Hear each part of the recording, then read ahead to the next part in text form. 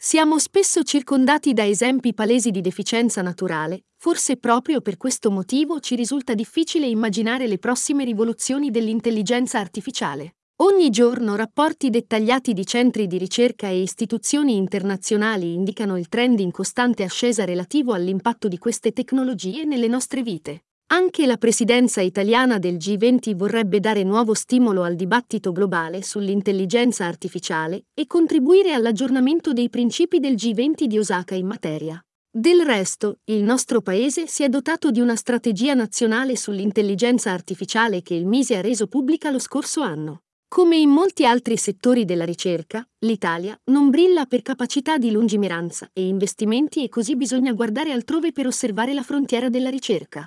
Ne ha offerto un esempio l'Università di Oxford che, la scorsa settimana, ha ufficialmente lanciato le attività nel nuovo centro di ricerca sull'etica dell'intelligenza artificiale. A dirigerlo è stato chiamato John Tasiulas di ritorno dal King's College di Londra. In una chiacchierata via Zoom con il Foglio, Tasiulas mostra entusiasmo per la nuova sfida che solo a Oxford sarebbe stata possibile. La tradizione di studi filosofici dell'Ateneo prevede infatti che lo studio della filosofia sia sempre abbinato a quello di altre discipline. Prima si studiavano filosofia e matematica o filosofia e biologia, oggi i nostri studenti potranno studiare filosofia e informatica. Secondo Tasiulas, la sfida dell'etica dell'intelligenza artificiale è quella sui valori ultimi su cui si fondano le nostre società. Saremo chiamati a decidere quali dati raccogliere e condividere e seconda di quali modalità, a limitare l'accesso ai nostri dati personali per tutelare la nostra privacy rispetto all'azione di poteri pubblici e privati. Questo rappresenta una sfida etica e geopolitica. Non si può nascondere che il modello cinese non è comparabile con quello europeo fondato sulla tutela dei diritti dell'individuo.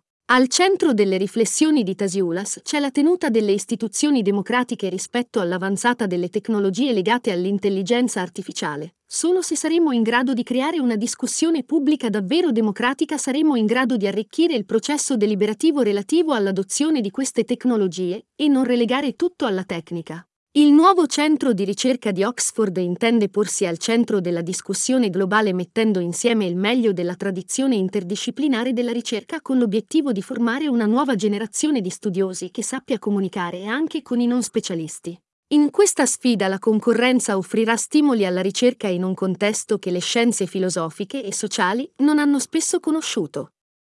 Molte compagnie big tech hanno infatti creato all'interno dei loro dipartimenti di ricerca e sviluppo team di ricercatori con lo specifico obiettivo di contribuire in maniera decisiva e incidere fin dall'inizio sulle riflessioni relative ai temi etici legati all'adozione delle tecnologie dell'intelligenza artificiale. Così, sempre più spesso, i migliori ricercatori si trovano davanti a offerte di lavoro a cui può apparire difficile rinunciare, stipendi da Silicon Valley e accesso a dati ed esperimenti delle società tecnologiche. Un contesto con cui, ad oggi, anche le più prestigiose università fanno fatica a competere. Per questo Tasiulas intende lanciare da Oxford una sfida globale che provi a tenere insieme la grande tradizione filosofica dell'università inglese con le spinte delle compagnie del big tech e gli interrogativi posti dall'intelligenza artificiale. Lo faremo però senza la pretesa che i filosofi possano sedersi sul piedistallo e dare delle risposte che tutti dovranno limitarsi a recepire. Saremo parte della conversazione con l'obiettivo di dare il nostro contributo e di apprendere dagli altri. Una sfida non banale.